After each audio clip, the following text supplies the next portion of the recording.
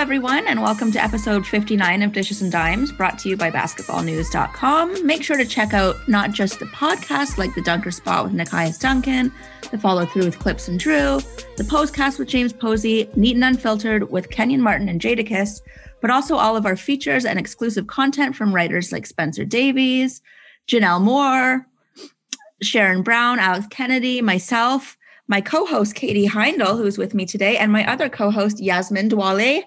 Yeah, if you want to read about Blake Griffin, check out Yasmin's work. If you want to date Blake Griffin, you will have to get through Noor. But anyways, how are you today? Katie, how are you? I'm doing good. This is pretty nice. We got the writers episode. This is the writers room. This is the writers room. Welcome to the masterclass. What about you, Yas? How are you? A lot of basketball fatigue because I've been watching March Madness the last few days. Like, I'm actually losing my mind at this point. Like, at the end of the day, because I have to submit it kind of like after the night's games, and then it goes up for the morning. So I'm like trying to summarize everything that happened in the day, and I just have like basketball fatigue right now. But yeah, it's a lot of basketball for March. Yeah, what's a lot your of setup? basketball. You have like multiple screens going at once with all the different games. Yeah, I honestly in my basement living room is where we watch sports because my mom hates the sound of sneakers on hardwood. Nice. So like the basement is for video games and sports. And then when she's like not around, I'll go upstairs and watch. So I'm like alternating between like a couple games on both screens, getting a workout on the steps. Nice. And do you have any sleeper candidates for draft picks or people you'd like to see on certain teams? Yeah, I'm sure it's somewhere. It's somewhere in the writing. It's like in the pieces somewhere. But like last night, I was watching Evan Mobley play, which was pretty cool. A lot of familial ties in March Madness. Like you'll see a team where it's like the coach is the dad and the leading scorer is the son. Like it's nuts. Yeah. And then like you have Evan Mobley playing alongside his brother Isaiah, which is also insane. But he's going to be definitely a top, first round kind of pick guy. So a lot of Raptors fans want him in Toronto. So it was cool seeing him play. He's really good. He's only 19 years old. So yeah, and a lot of Canadians playing in the tournament this season. So people should check them out. Yeah, people should check you out in the Toronto Star doing your NCAA March Madness coverage. Yeah, if anyone wants like, a summary, a review of the night's events and you're not really like, if you're new to March Madness or anything, check it out because I just kind of go over the standouts to me. Yeah, if you're like me and you're like, why is everybody obsessed with this Beaver team? And you don't understand where that's come from. Then you can just follow up on Yasmin's. One thing I love, though, I will say this, is that I love the I feel like you can kind of imagine the average NBA fan in terms of like what the majority of the audience is compromised of. But with March Madness, you're either like a really young adult, probably fresh out of school or still in school, or just a few years removed from your university career, or you're retired, which is like so adorable to me. If you look at the audience, it's either people who are like in their 60s or in their 20s. And yeah, it's amusing because my dad's retired too. And he's like, I need something to do. And he sees me covering March Madness. So he's like, I guess this will be my thing now. Did he do a bracket? He's sending me like PDFs of other people's brackets and asking me what I think of him. Because like my dad, he's like, he's been retired for time. He was retired since he was 45. So he's always like trying to find a new thing to keep himself occupied. It's adorable. What does your dad think of the rumors that Norman Powell is inevitably getting traded? Oh, he hates it. He's very like, keep everything the same, keep everybody. He wants to see Lowry retire here. He wants a statue. He wants a front office position. He wants Norm to stay. He thinks that they shouldn't tamper with anything and just leave it till they come back to Canada next season. I am 100% on board. Can you show him all of my tweets? Yeah, I will. Oh, like, you're not the only one, Dad. I mean, we should talk about the Norm trade. Like, it's interesting to me because obviously everyone was speculating about it. And then it's like one story comes out and it's like, first I was like, I'm not really sure if Grange is saying like it's happening. But then he said like close to inevitable, which to me is still, there's still a lot of gray area, even in that phrasing. Yep. Yeah. I don't know. Do we really want to like back ourselves into this corner? I think that like take everything said during this time with a grain of salt, because when I think back to the 2019 season, which I think it was the last time they made a big mid-season trade, no one knew of the Marc Gasol thing happening. Like, it was a done deal that he was going to be with the Hornets. You know, so when the news dropped that the Raptors were trading JV and DeLon and, you know, picks and whatnot, that came like left field. So I think we should understand that honestly, the Raptors may have no intentions to do anything until like the final minute on the clock. So I feel like it's a super fluid situation. And I think that, you know, it's the next topic, but I think LeBron's ankle injury will also have an effect on the urgency that some teams feel. Yeah, I mean, you make a good point just about like what it means to be a Raptors fan or like follow the team in any way. Is that it's so strange by now that we all get caught up in these trade rumors and like, I don't know, the kind of murkiness of them, when we know good and well any trade that's ever happened completely blindsides us every single time. Yeah, every single time. It's the red or the it's red not a comforting thing, but yeah. Out of nowhere. But I mean, the thing is, you're right. We didn't see that coming. And so maybe if they take that approach again, like they did with Gasol, and see what is pretty much the asking price for them, and then they say, okay, that's too much, or we can get that for Norm, that's a steal. I think that'll happen. But I don't think there's anything that they're saying, we want this, this, and this for Norm. I don't think any of that's done yet, or it would have been done already. Yeah, I've kind of like put like, I don't even know how to say it. Like, I kind of just removed myself from the you know, the discourse surrounding trades and stuff, because at the end of the day, like, I feel like the only sure things on the team is, you know, Nick Nurse, Bobby Webster, and, you know, OG, Siakam, and Fred. So for everything else, I've already kind of come to terms with like the multiple avenues that they have before them. Like, I think that they have a lot of choices that I would totally understand. You know what I mean? Like, I would understand if they kept Norm. I would understand if they traded him. I'd understand multiple sign and trade scenarios. Like, I feel like it's just kind of based on what their, you know, 3-4 year outlook looks like right now. So yeah, it's a wait and see situation. Yeah. And I think, sorry, go ahead, Kelsey.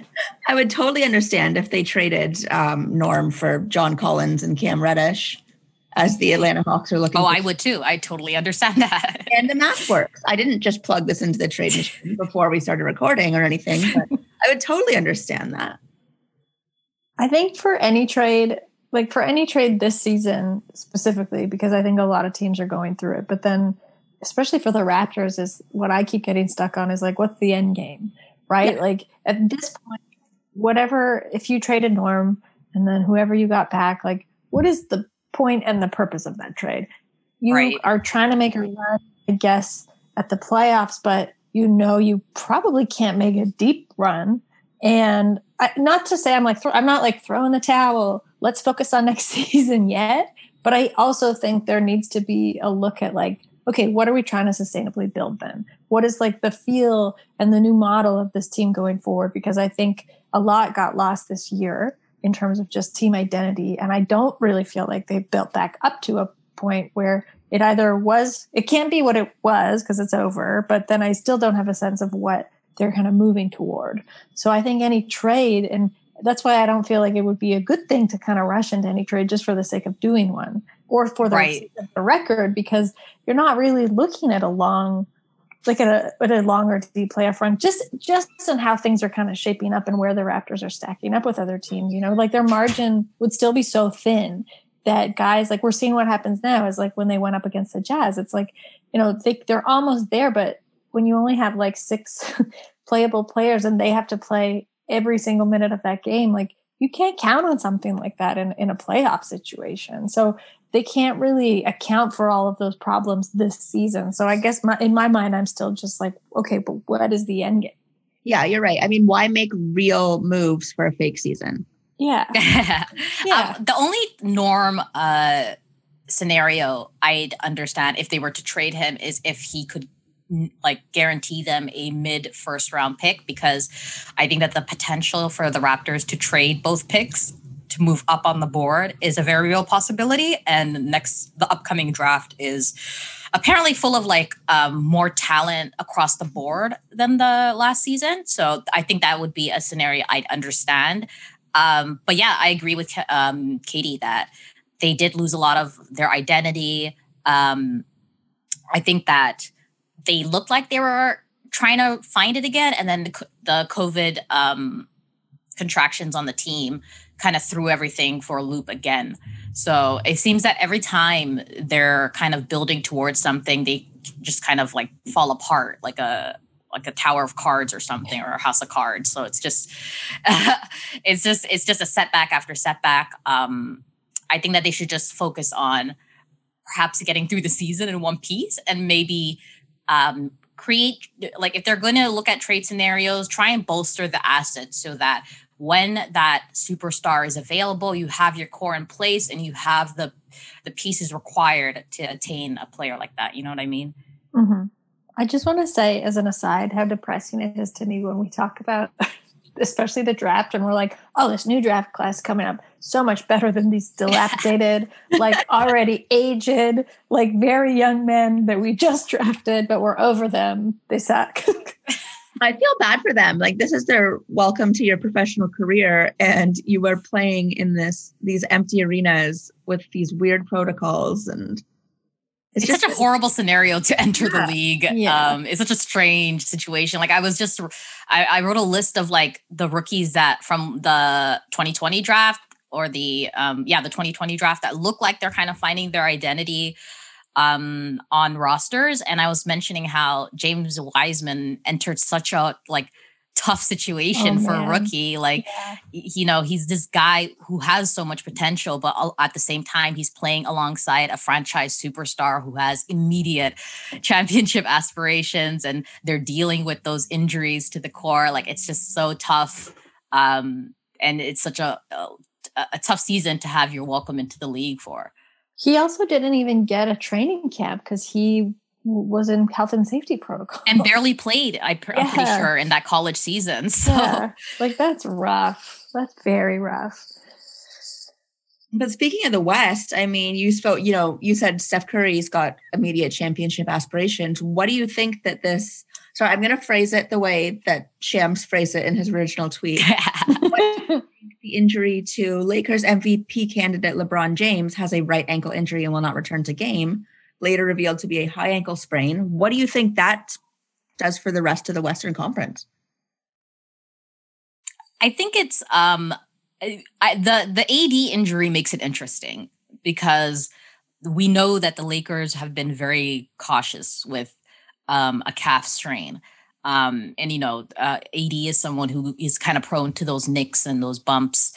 And then now you have LeBron, who's I'm pretty sure has never had an ankle injury that has sidelined him in his career. Mm-hmm. So this makes it interesting because we know that the Lakers are assembled perfectly for the stars that they have. But when you take those two guys out of there and for, maybe a 1-2 week stretch in a Western Conference where they are, I think 2.5 or something games out of the 6th seed or something. Like the complexion of the top 8 in the West can change dramatically over the next couple weeks.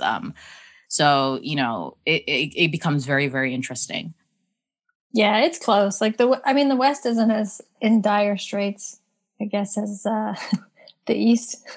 Yeah, certainly like not as sloppy, but like it's still tight. Like it's still extremely close, I mean, I'd say I wouldn't say that it would put them back so much just because we know how like relentless LeBron can be on his health and his recovery, especially, like he's not going to come back until he's ready to come back, which is, I guess I take some comfort in that because they're not pushing him back into play before he's ready. And also it's the Lakers. I don't think their seeding matters. No, exactly. Like I would hate to be the 1 seed, like if the Jazz or something end up, matched up with the Lakers, which won't happen, or the Clippers we might get a Clippers Lakers first round if things pan out a certain way. So I don't think it matters to the Lakers. I don't think they're going to shift like too deeply. I mean, when you look at who's like kind of hanging around the bottom, like the Mavs and the Spurs, like they're playing fine, but they're kind of just playing consistently fine, like drifting towards not well. So I just don't think they'll be that much like jockeying, for like that Lakers spot for where they are. And I don't know, you never know. Like this is kind of the times when like, I don't know, are we going to have like a dark horse Laker kind of step up? Is it going to be Kyle Kuzma? It's going to take over. I mean, jokes aside, it could be, I don't know who it would be in my dream. I hope it's Kuzma for the content. That's Marc bound Gasol, to make it interesting. Oh yeah. Is this when Marc Gasol steps up and is like, you know what? I got this. Honestly, maybe. Right. He's going to be surrounded by a bunch of like cutters and stuff. It could get interesting. Is this the time Lakers fans will finally see the value in Marc Gasol? Hopefully. Or we will. Who doesn't have to worry about playoff contention? The Houston Rockets. Oh boy. In about 5 minutes are set to take on the Oklahoma City Thunder, who, if they lose to, the Houston Rockets will now be tied with the Dallas Mavericks, Los Angeles Clippers, and I can't remember who else the Knicks, of course, for the longest losing streak in NBA history with 20. I believe the longest ever is 26, and it's a very real possibility that they break that, especially with everything happening this season. And, you add the trade deadline and they're definitely going to move Oladipo.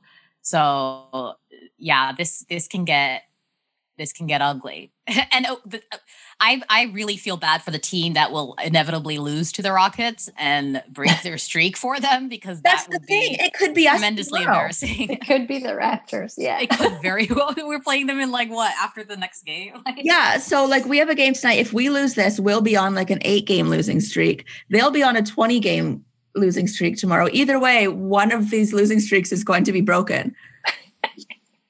Yeah, that's the one thing that's guaranteed. It doesn't feel great. So, Yasmin, you said the Oladipo trade. You think for sure they're going to try and move him?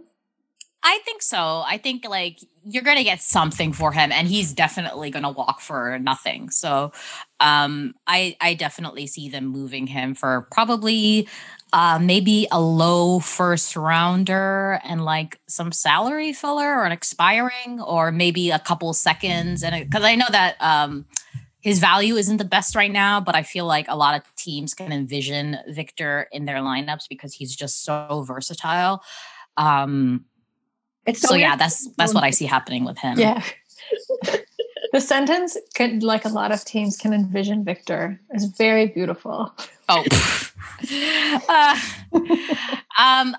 by that I mean me. I can envision him on the Raptors. I love Oladipo. I don't know why people are getting so low on him. Like it's been like the past few years have been just so unstable for him. I don't think it's a fault of his own. Like, he's such a good player. And when you watch him, you still see that he's this great player who's just been in so many unfortunate scenarios. And I really hope that people see his value, because he can like, paired with the right people, I feel like Victor would really shine and get back to that all-star caliber season, because he's such a great defender and so versatile 1 to 3. And I feel like that's so underappreciated right now. We're always looking for guys who can switch like 1 to 5 and stuff. Mm-hmm. So yeah, those guys are unicorns. I feel like I already know the answer to this question, but would you do Norm for Oladipo straight up? Oh, absolutely. Like the thought of a core of Fred, OG, Pascal, and Victor is so cool to me. That's like so switchable. Like they can all do everything. It's perfect to me.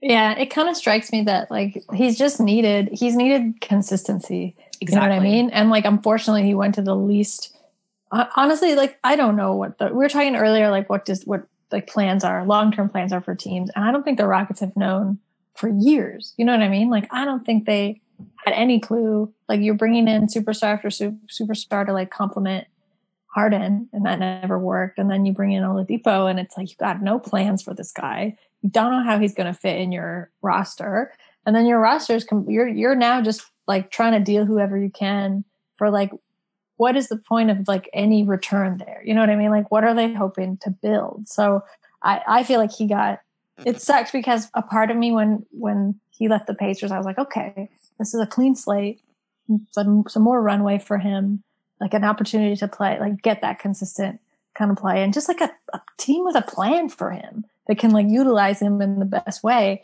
And then then the Rockets fell apart in a very spectacular fashion, and now he's kind of back to square one.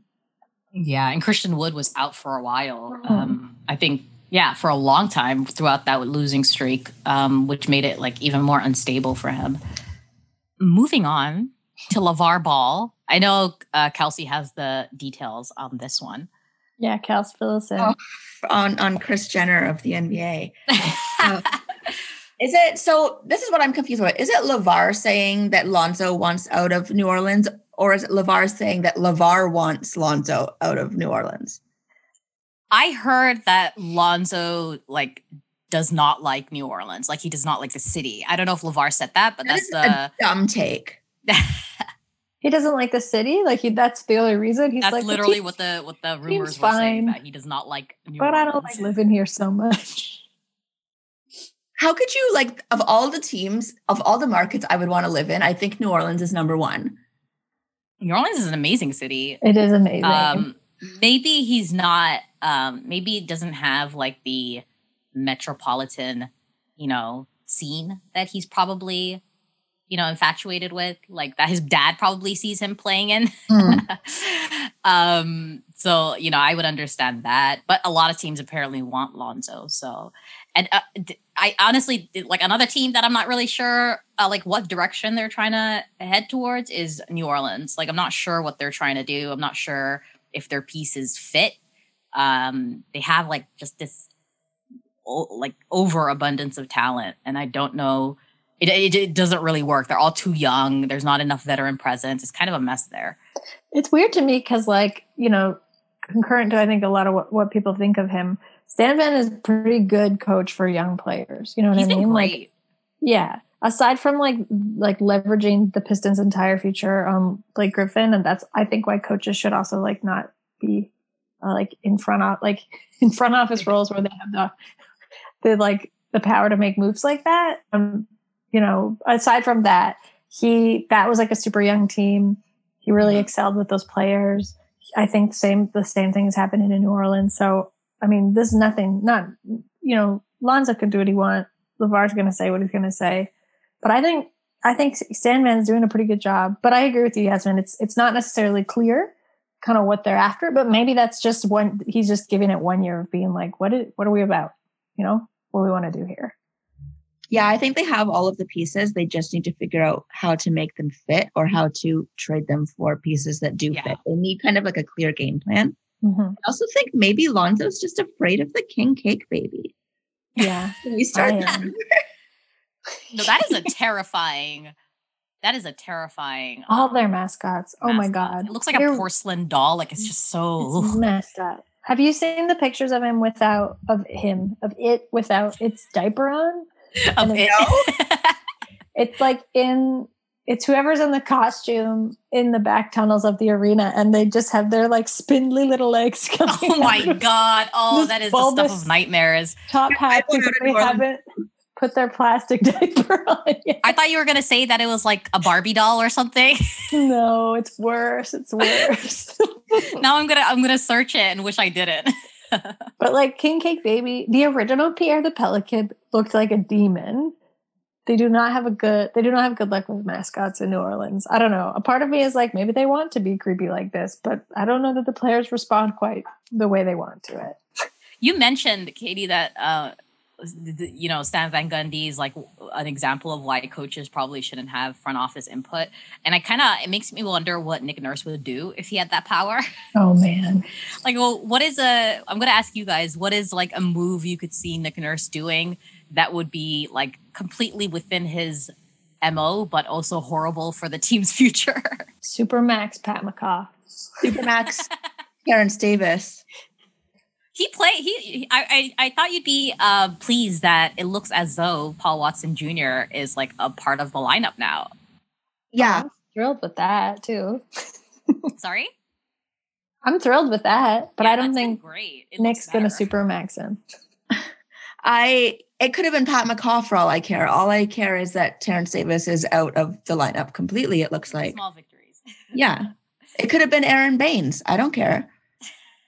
Bring Alex Len back, but let me think. What is a move I can think of Nick Nurse doing? I don't know. I feel like if he had it his way, he'd get rid of Norm quicker, because I feel like team defense, not even on-ball defense, team defense is like his number one priority. Mm-hmm. And it's like Norm's only weakness, because he's become a solid on-ball guy lately. Like the last 2 years, I feel like he's improved like tremendously on that side. But his off-ball defense, like he's just so late to recover sometimes. He gets the wrong rotation. And you could see it kind of frustrates the guys, but then you can't really say anything because he's giving you 30 points on ridiculous efficiency at the same time. So it's a tough spot. Like Norm will give you 30 points. He may also give up 30 points. Yeah, there was a quote from Nurse. I think maybe it was from the last game or the game before, but he got asked just about like Norm's productivity and scoring. And he was just like, he almost sounded resentful of it. Yeah, he could score. Like, that's not news to me. He was like, yeah, he can put up 25, 30. Like, that's not news to me. And it's like, okay, man, like people just want to celebrate it and want to like celebrate, consistency for Norman Powell. But it was just like, clearly that's not what he cares about. Not at all. Like, called him out. You look at the Raptors guys, like not only are Fred, Pascal, OG, Kyle great on-ball guys, but when they're in the zone, their recovery, their rotations, they're so crisp. It's like they move as a single unit. They're so intelligent on that end. And then you have like Norm, who's like late to recover to the corner or something, or he like leaves someone wide open to like double team someone under the basket, even though there's a big man there. Like it just gets kind of ugly. And you could tell that it kind of shakes the confidence sometimes, especially late games. And it's tough because you need Norm's offensive punch in those late game scenarios. But then at the same time, you may be doomed. Mm-hmm. That's the difference between the late game lineups of last season and the late game lineups of this season, because they feature Norm and they've been crumbling in those scenarios. Kelsey, did you say someone called him out? Yeah. Do you remember? I think it was the beginning of the season when Nick Nurse called Norm out, like really publicly. It was one of his like public call outs. Yeah. And it was like, I can't remember what happened, but it was like way too far. Was it about consistency? I think so. Yeah, I think I remember that. And then ever since, he's been like, 20 points a night? Like, didn't he get fined for it too? Oh, I don't know about that. Or maybe I made that up. Maybe I dreamed that. But I would have remembered that. I don't know if coaches can get fined for being critical, but sometimes I wish they could. Yeah, and Nick Nurse would be broke. But he did get fined today. He did. It's a weird one. So it was in regards to, do you guys know the particular comment? Was it his comment on officiating, or was it his comment on Shams blaming inconsistent mask wearing from coaches for their COVID spread? Like, what was those might have been like the impetus for it, but apparently he exploded by he screamed at an official and threw his mask behind the scorer's table. Yeah. Oh, he's so unhinged. I sort of love it. I mean, the only thing I'll say is, like, for someone who has maybe, been criticized for your mask wearing tendencies, maybe don't throw it in such a, aggressive manner. He's like losing it. Like, he doesn't even look the same. Have you seen him? Like, he doesn't wear glasses anymore. He doesn't look well. He slicks his hair back. He looks like a mob boss. Like, he used to look like, who did he look like? Nurse looked like somebody. Who was it? I know who you're thinking of too, and I can't think of it. God, I don't know if it's an actor or comedian. Philip Seymour Hoffman? Not quite. It's not Elton John.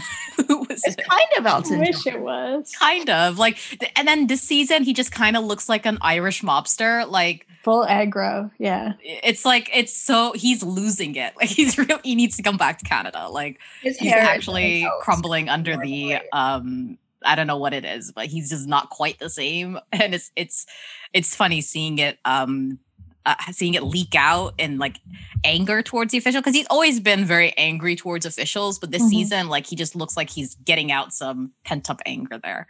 And so $50,000, right? Yeah. 50K. I've always wondered if, like, this is the thing. We are, like, as fans, we watch, we don't like the calls, blah, blah, blah. But like, coaches understand sometimes, like, the calls just happen. And I guess I've always been, I don't know if this is too like tough love, but I've always been like, if you know they're not coming, you kind of just have to be prepared to play through them. Yeah. That's sort of my stance. Because I know that yeah. referees try to be impartial, but you honestly, like, it's human nature to like look at the Raptors on your refereeing schedule and be like, oh shit. You got to deal with Lowry yelling at you. You got to deal with Nick Nurse yelling at you. You got to deal with Siakam screaming every time he drives. Like, oh my God, it's true. Subconsciously, you're probably just like, oh, these guys, you know what I mean? And I know they think that, they're probably like, to them, it's probably like a game management tactic to pressure the referees, but it's not working. It's not. It's backfiring, I think, in some ways. Not to say like alter your behavior. Like, I would never want Lowry to change his behavior whatsoever. No, me neither. Exactly. Yeah. But like for Nurse specific, I guess I'm just like, okay, if you're the coach, sometimes you just got to clamp down and be like, all right, this sucks, but what are we going to do? And let Lowry do it, because you have an on-court advocate who's already, like, he's someone who knows how to deal with coaches and whatnot, and he knows how to advocate for his teammates and himself. So do you really need to also, do that? Like, think of the Warriors. Like, you have Draymond doing that for the team. Steve Kerr is, cool as a cucumber, on his pain meds. Like, he's chilling. Yeah. He's like, I'm all about empathy. I'm not going to get in people's faces. Yeah. It's because you made a good point. He has Draymond. He doesn't even have to think about it. That's the thing I was just about to say. And when Kyle does it, it's like he's telling the refs, no, this is where you screwed up. And when Nick Nurse does it, it seems like he's telling the refs, like, he's like Gordon Ramsay. He's like, you fucking idiot sandwich. Like, I think that there's just a method to doing it that, you kill more flies with honey than with vinegar. Mm-hmm. Yeah, exactly. And Nick Nurse hasn't really learned that yet. Not yet, but we should talk about the fine level, just because it's a $50,000 fine, and it's the same amount of money that Myers Leonard, recently outed bigot, was fined.